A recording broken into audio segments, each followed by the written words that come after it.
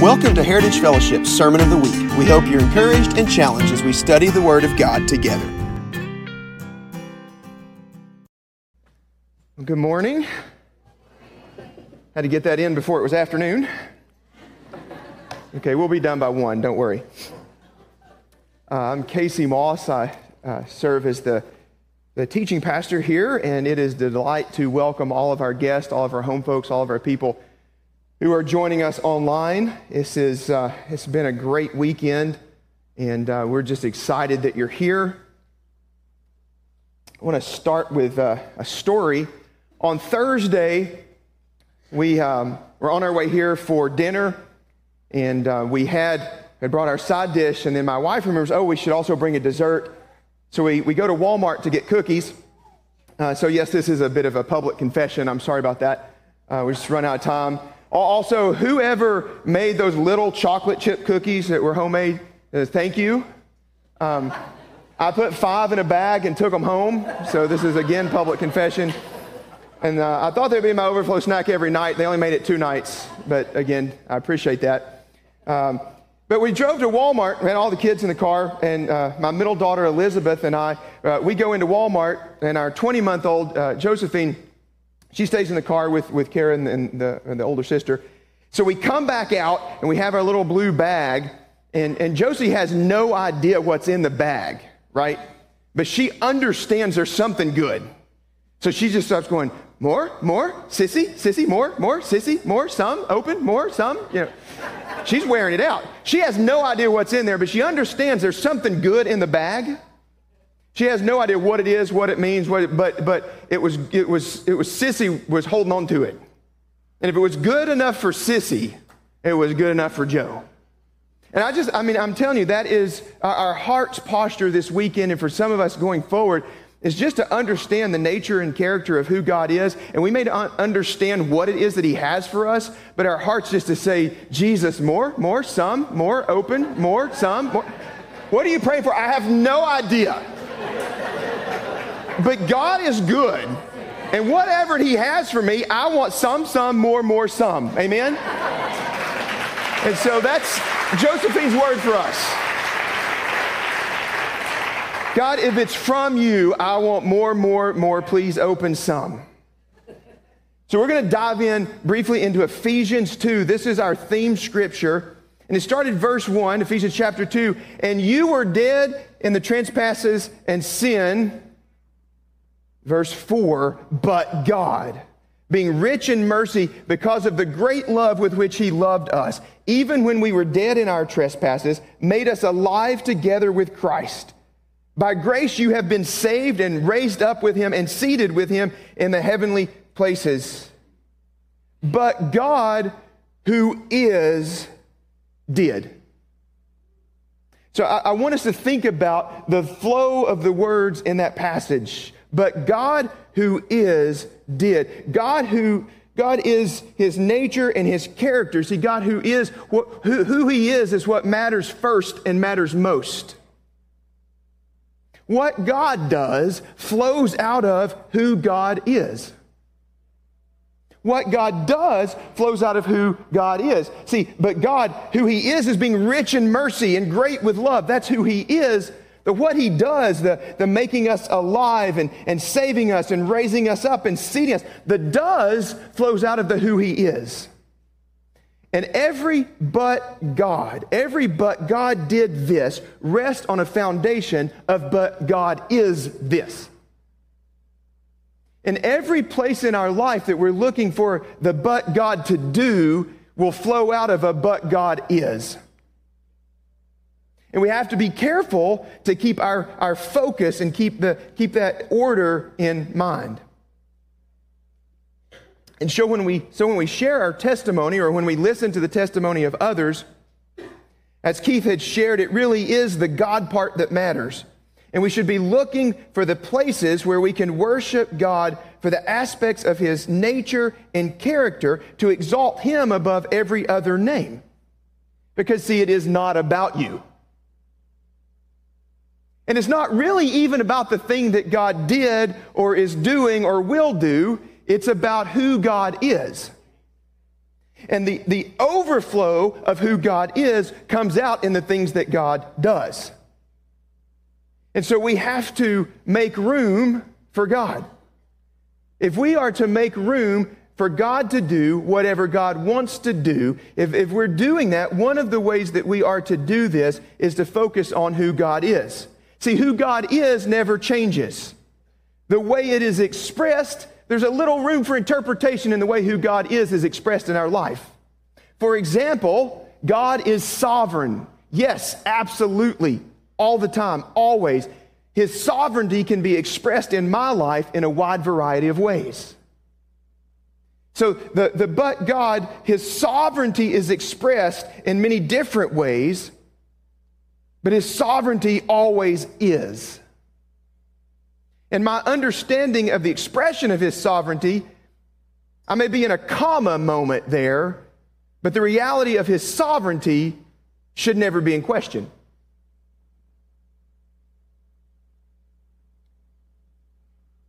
We must make room to let God do whatever He wants to do. That includes letting us make room for God to not do the things we're asking Him to do in that moment. We must make room to let God not do the things we are asking Him to do. And we must also make room to let God do the things that we're asking Him to do. So yes, I 100% believe the things I said last week. But as Dr. Keith often says, there's a truth in tension here. See, in an effort to explain God or in an effort to protect ourselves, we can easily begin to limit the things that we think God can do. We give mental assent to the idea that God theoretically could do it sometimes in someone else's life, but certainly not in our own.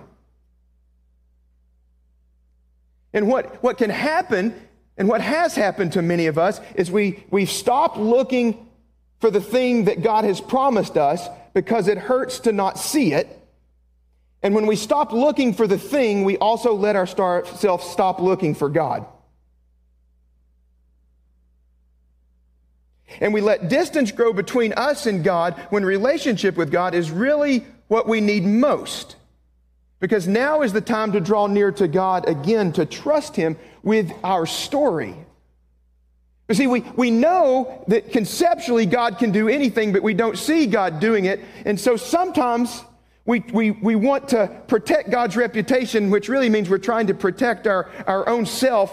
And it's true and it's good. And the things last week about doing life in the comma are absolutely true. At the same time, it is absolutely true that God can do anything He wants to do. And we have to be careful that in an effort to acknowledge this truth, that we don't deny this truth.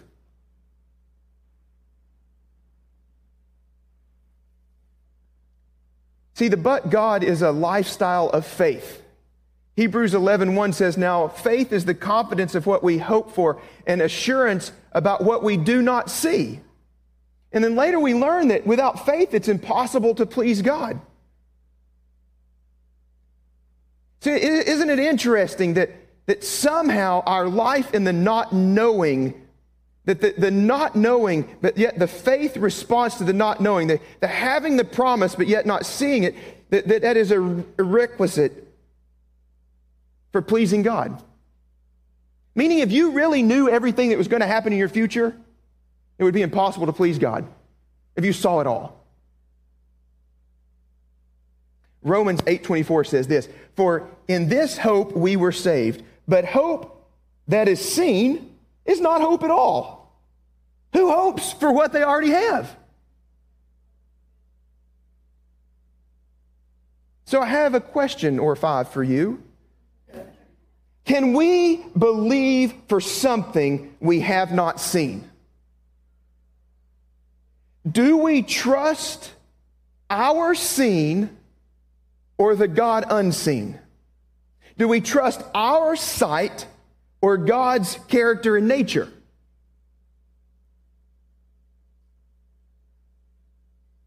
And if we're willing to trust God's character and nature more than our own sight, then are we willing to hope? Or perhaps a bit deeper and more personal, are we willing to hope again?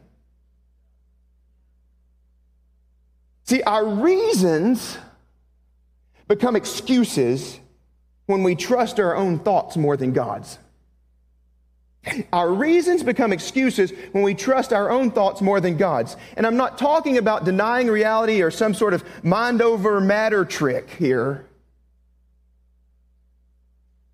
Because many of you are believing God for something that you don't have. And it's not about, you can't just convince yourself and make that thing appear. This is not mind over matter. This is not word games. This is a matter of acknowledging that God's reality is more real than your reality.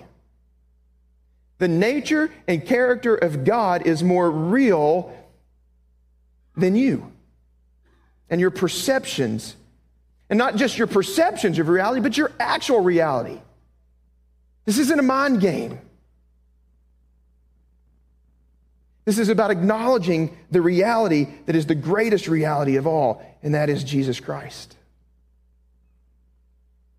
The reality of Jesus, who in Ephesians we read about him as able to do immeasurably more than all we could ask or imagine. In Corinthians, it's written, what no eye has seen, what no ear has heard, what no human mind has conceived, these are the things God prepared for those who love him. It's that kind of God that's bigger. His reality is bigger than your reality. And we got to get a little Matthew in here. Matthew 19:26, Jesus looked at them and said, with man, this is impossible, but with God, all things are possible. With God, all things are possible.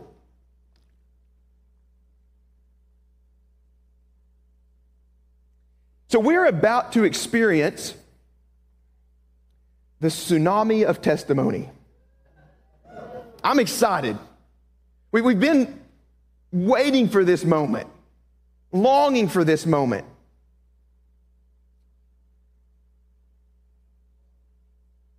I want to say 4 more things about testimony. There's been a lot said. Testimony is, number one, testimony is powerful in overcoming the enemy.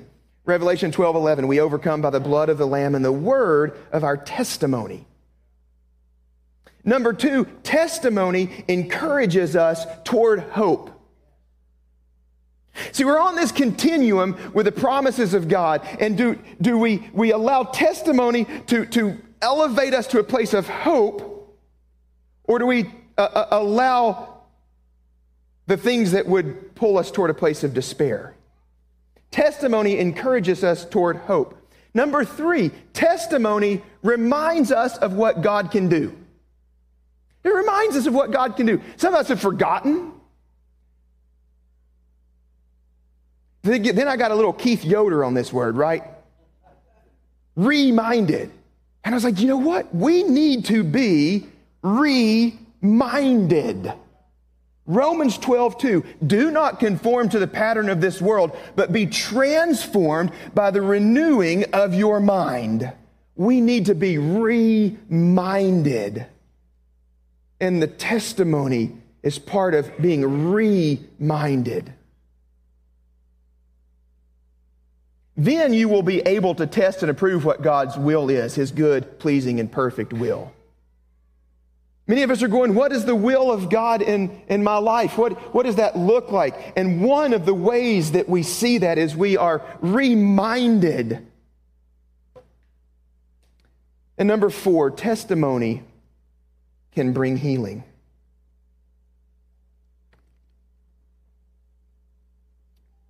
So much healing this weekend. Really, these last few weeks. I want to say this. In God's sovereignty, there is an appointed time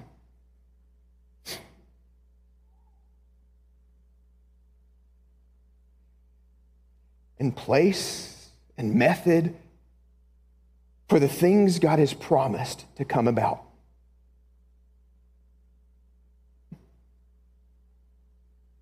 And in this moment, I'm aware for many of us where that appointed time and place and way hasn't come about. But I just need you to know that we're talking about the God, that there's nothing impossible with God. All things are possible. So the things he's promised to you, there is an appointed time and place and method for those promises to come about. And where you have been disappointed, God is here to reappoint. See, when you're appointed to something, it's not necessarily something that you earn or deserve, but someone with authority and power comes in and sets you into a proper place, a position, authority, an ownership, a responsibility. You're appointed to that. And the promise of God has appointed certain things in your life. And for a variety of reasons, there's been a disappointment. And one of the things that testimony does is it brings healing, and we begin to be renewed in our mind. We get to reminded, and we get reappointed. Testimonies are an avenue for reappointment. But I want you to remember this. When we talk about the healing from disappointment specifically, when being healed from past disappointment and hurts, the goal is not to be restored to a neutral place where we don't hurt anymore. The goal is not for our pain to go away and we're back at neutral. The goal is not to be at a neutral place where we just don't hurt anymore. The goal is to be elevated to a place where we hope again. We can be healed beyond not hurting all the way to hoping. We can be healed beyond not hurting all the way to hoping. And for those of you who are experiencing healing and those things in your life, you're like, the sting, the pain is not there. Praise God. Yes, I appreciate the journey that you're on, but do not settle for not hurting. Don't settle until we're at a place of hoping again. Hoping in the thing that you don't see, because the thing that you don't see is based on a promise of God, and there's a character and nature of God that goes beyond what you don't see, that we can hope again. And finally, as we are about to start into our time of testimony, it's my subtle way of saying if you need to do something. As we start into our time of testimony, let me remind you of one more conjunction. There's another, but is the first conjunction. There's another conjunction that we need to enter into this tsunami of testimony with. And I'm going to read this statement that I believe is from the Lord. There are two groups of promises represented this morning. Number one, those that we have seen come to pass. We will celebrate today. And we're not celebrating what God did or the people's lives he did it in. We're celebrating who God is. We will celebrate with a tsunami of testimony the promises that have come to pass.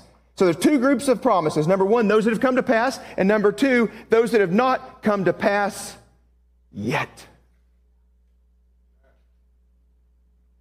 Those that have not come to pass yet. For those that have come to pass, let us celebrate today. For those that have not yet come to pass, let us hope in God today. Thanks for listening to this week's podcast. Please join us online at heritagefellowship.us or in person in Jefferson City, Tennessee, as we encounter God, touch lives, and impact nations.